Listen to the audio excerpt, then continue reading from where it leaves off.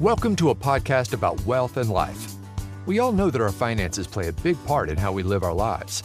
In this podcast, the advisors from Foster & Motley share insights and information about investment and financial planning topics and how they connect to your life. Cybersecurity. Can we talk enough about this? Well, unfortunately, no. You can't be too careful with your personal and financial information. Foster & Motley's Joe Patterson has some suggestions I encourage you to seriously consider. I'm Patrice Sikora.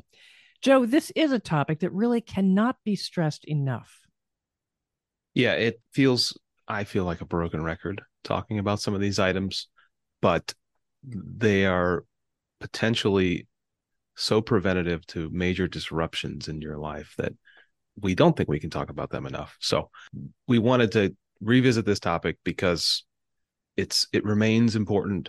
We continue to read and hear stories of folks and companies being compromised and having their financial data compromised. So, as we head into the fourth quarter, head into the holidays, this is the last thing you want to deal with, a disruption that causes you time and energy and takes your focus away from the things that are important in life. And I mean, think about it this way too. A little bit of effort at the front end avoids all the problems that can really be long lasting. Yeah, absolutely. Wise words, Patrice, and they can be applied to many things, including keeping yourself safe and protecting your financial data. So there's a few things I want to touch on. This list isn't meant to be exhaustive, but it is important. And as you said, most of these don't require a lot of time and energy. Some require very little time and energy. Some are free.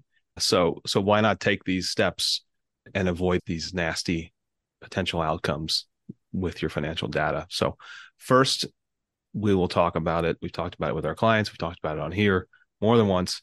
Please freeze your credit. So what does that mean?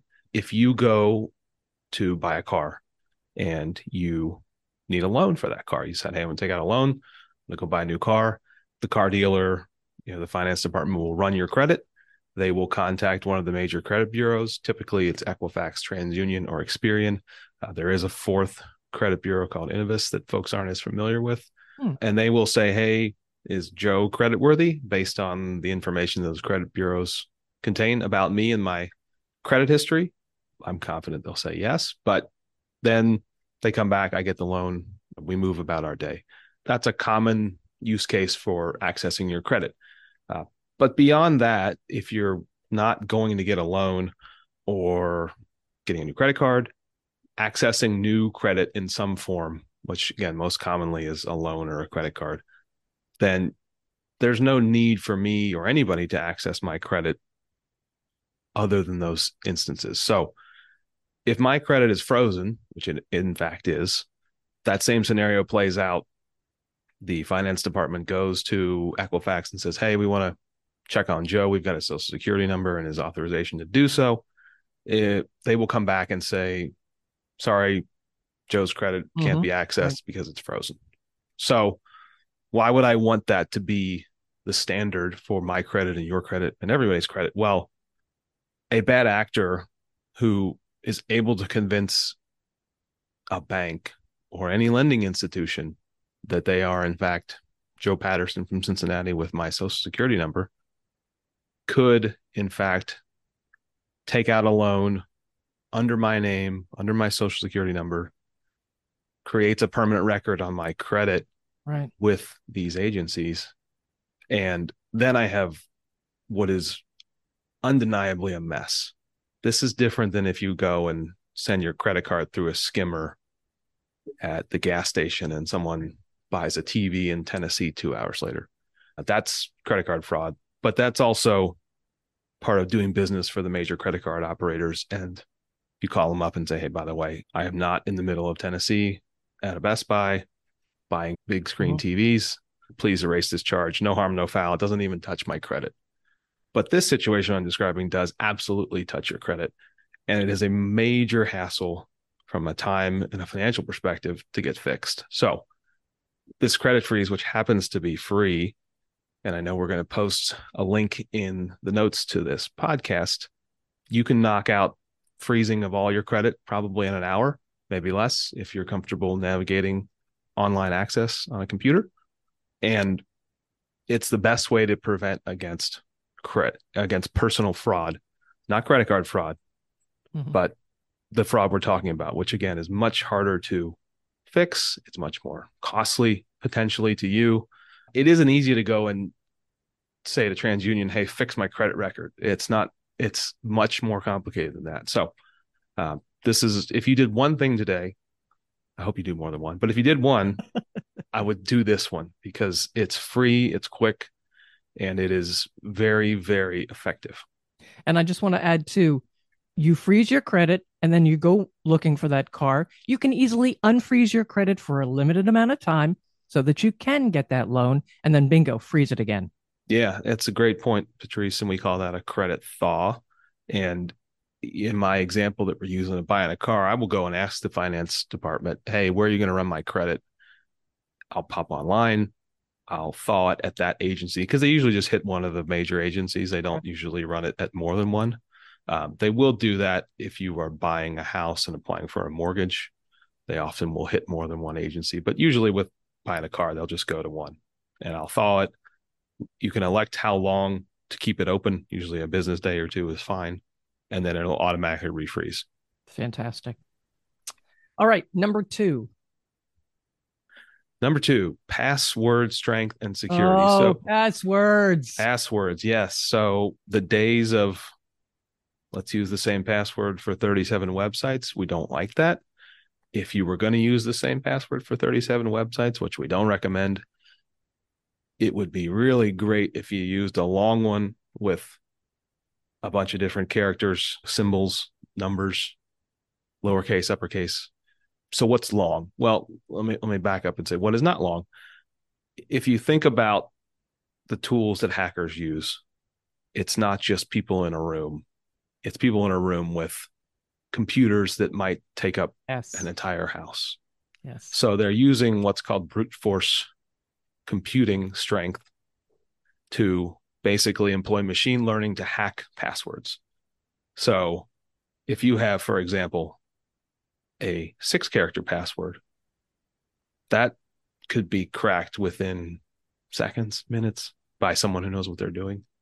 Just because it's a math game here, right? There's only so many ways you can combine 6 characters, even if you have uppercase, lowercase, numbers, symbols, all those. With every one of these, there's a finite number of combinations. However, the list of finite combinations grows and grows with each additional character. So an 18-character password using the same mix of uppercase, lowercase, numbers, symbols would take somewhere on the order of trillions of years for someone with this same technology to crack. So that obviously the likelihood of that being cracked is exceptionally low.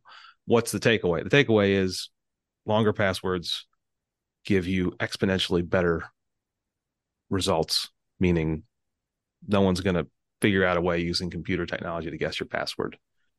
How do I keep track of that password? That is the key. That is the key, right? So some people like myself, like our firm, use a password manager. Now you got to have one password you remember, right? But I know that every site that I utilize now, I have a different password.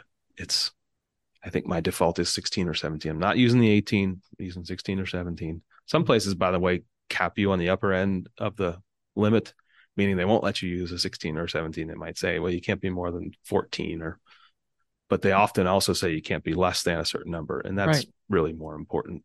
So my password manager remembers all of my passwords. They're gobbledygook, right? Some random combination that the software generates of letters, numbers, symbols, uppercase, lowercase.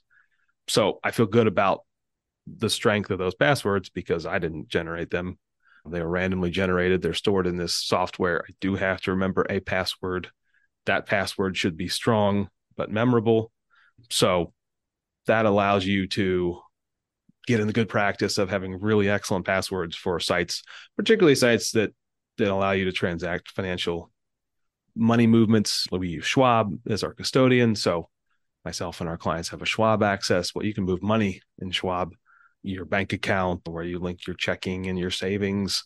Those give opportunities for you to initiate transfers of funds to institutions outside of your bank. So those are, kind of at the top of the list. But also, if you think about folks and shopping habits, and, I get more Amazon packages at my front porch than I care to admit. Probably many people feel the same way. Oh, yeah. Oh, yeah. But my credit cards are stored in Amazon because they feed my Amazon shopping habits. So that means I should have a good password, right? Because I'm storing credit information with these sites. So all that to say, have good passwords, which is longer passwords with a combination of uppercase, lowercase, numbers, and symbols.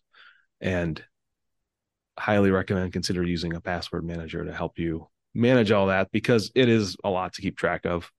And having the same password for every website, even if it's a great one, isn't the best practice. Joe, how do you feel about saving the passwords on your computer? The little box comes up, says, remember this, don't remember this.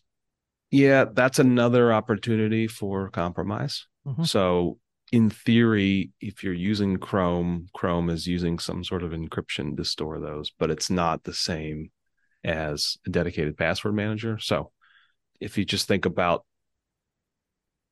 more opportunities for something not good to happen, right?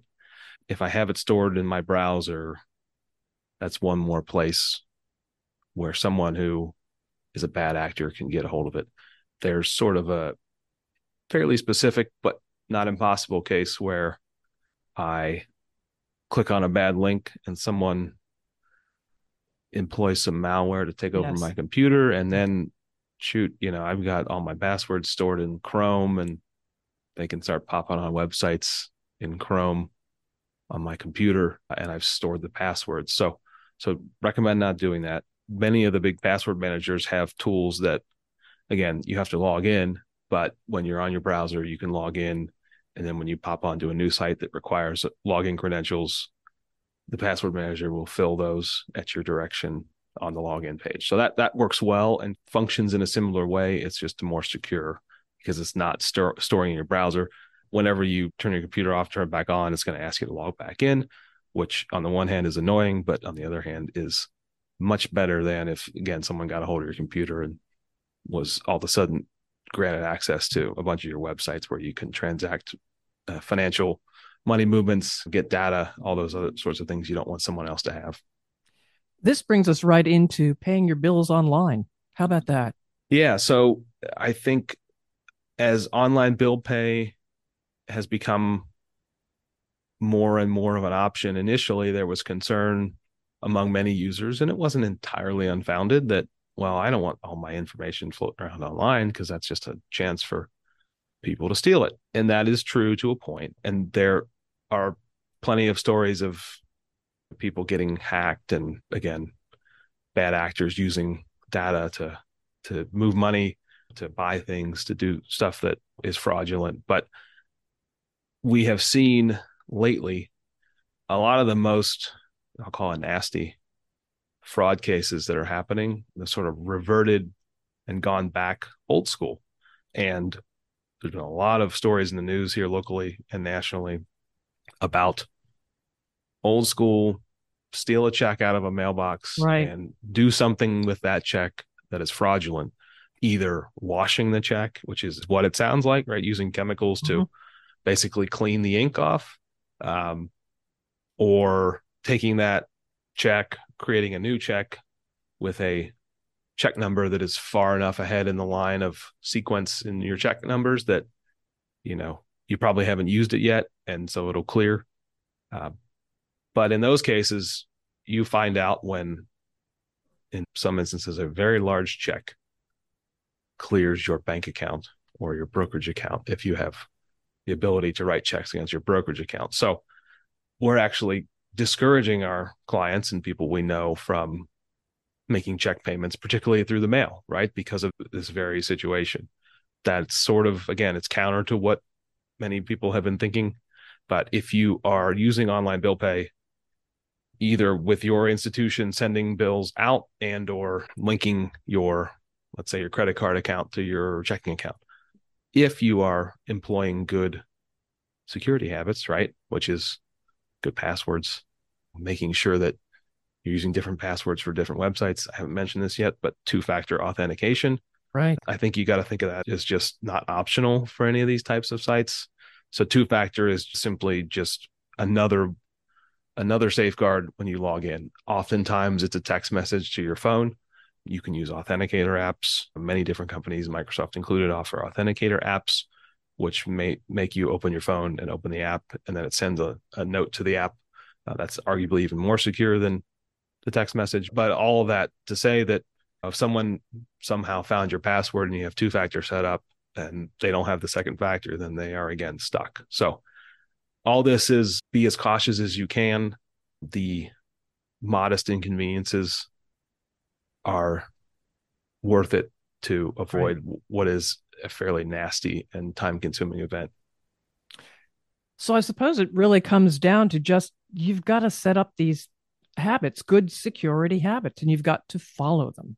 Yeah, absolutely. So, habits are passwords. We've talked about two-factor authentication. We've talked about online bill pay. We've talked about the strength of your passwords. How do I keep track of all this, right?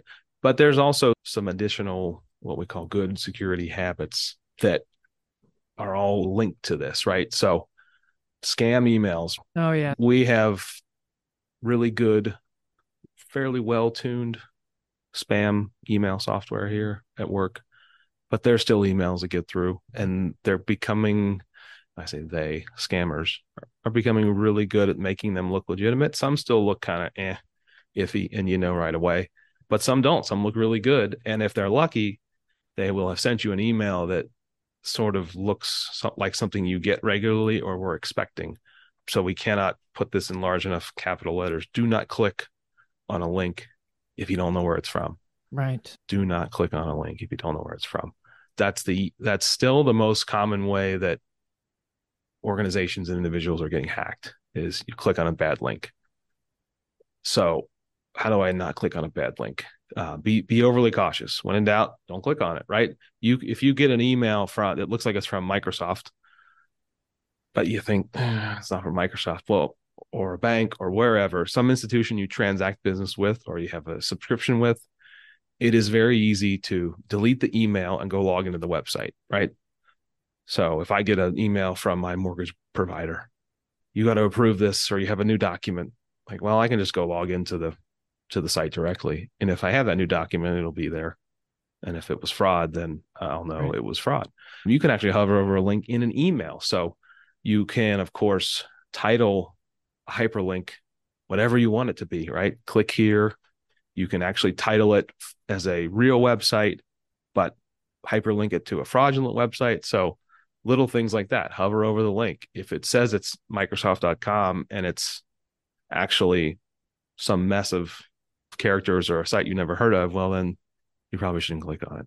And that's very key. Look at the address. Where is it going? Is it spelled correctly? It may, at first glance, look like it says, oh, Microsoft, but look at it.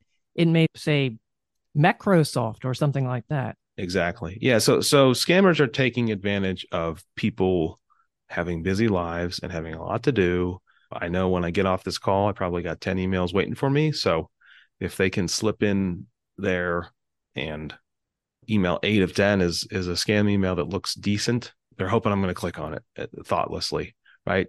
So it's hard to slow down, but this is a really good reason to slow down when it comes to your personal data.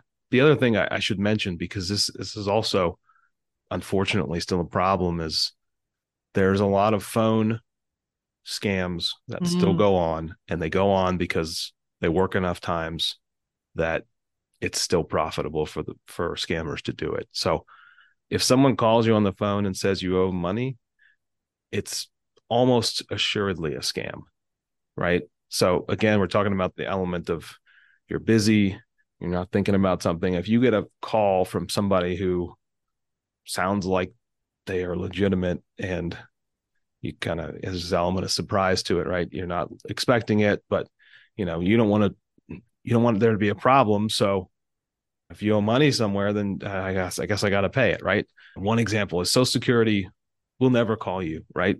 But scammers still call pretending to be Social Security and asking for sensitive data from people.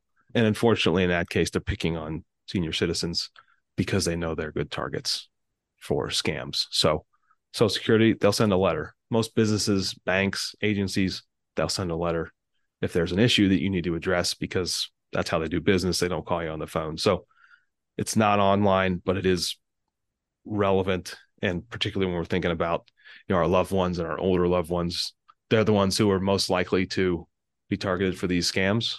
And any way we can help protect them, we should do so. One thing I've noticed with the phone scams, and I have gotten a few calls in the past and whatever, but they're rude. They're very rude and they're pushy. And if it were a legitimate call, you would expect the individual to be more polite.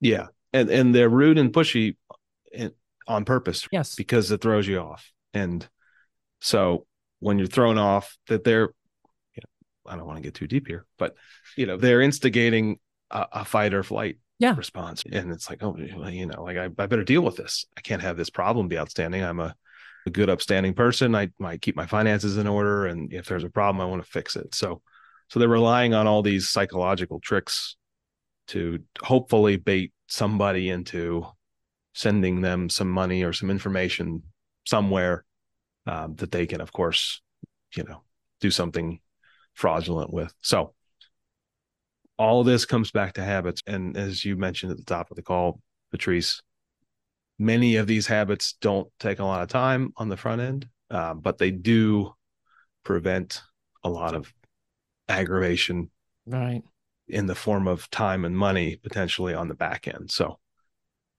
like I said, if you only do one, freeze your credit, but we'd love to see you tick off those 4. Freeze your credit, focus on your password strength, which includes 2-factor authentication, pay your bills online if possible. Oh, I did want to mention one thing. You don't have to store credit card information on your websites.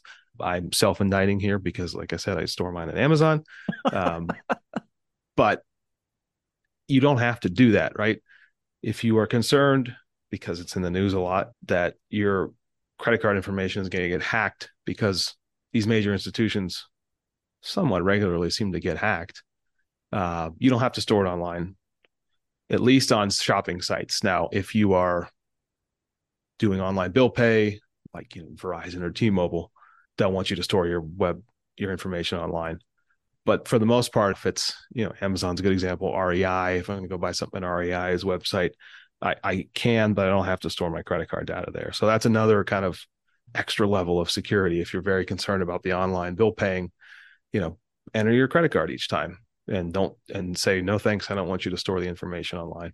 And then the final piece is, it's kind of summarizes all this, but practice those good habits. Check the links in the emails. Be suspicious of phone calls that don't sound right. If they don't sound right, they probably aren't right. And to your point, if you get somebody who's aggressively asking you for information, hang it up, and they'll probably move on their way and move on to the next number on the list. Yeah. Joe, lots and lots of good stuff here. How can listeners reach you if they've got questions?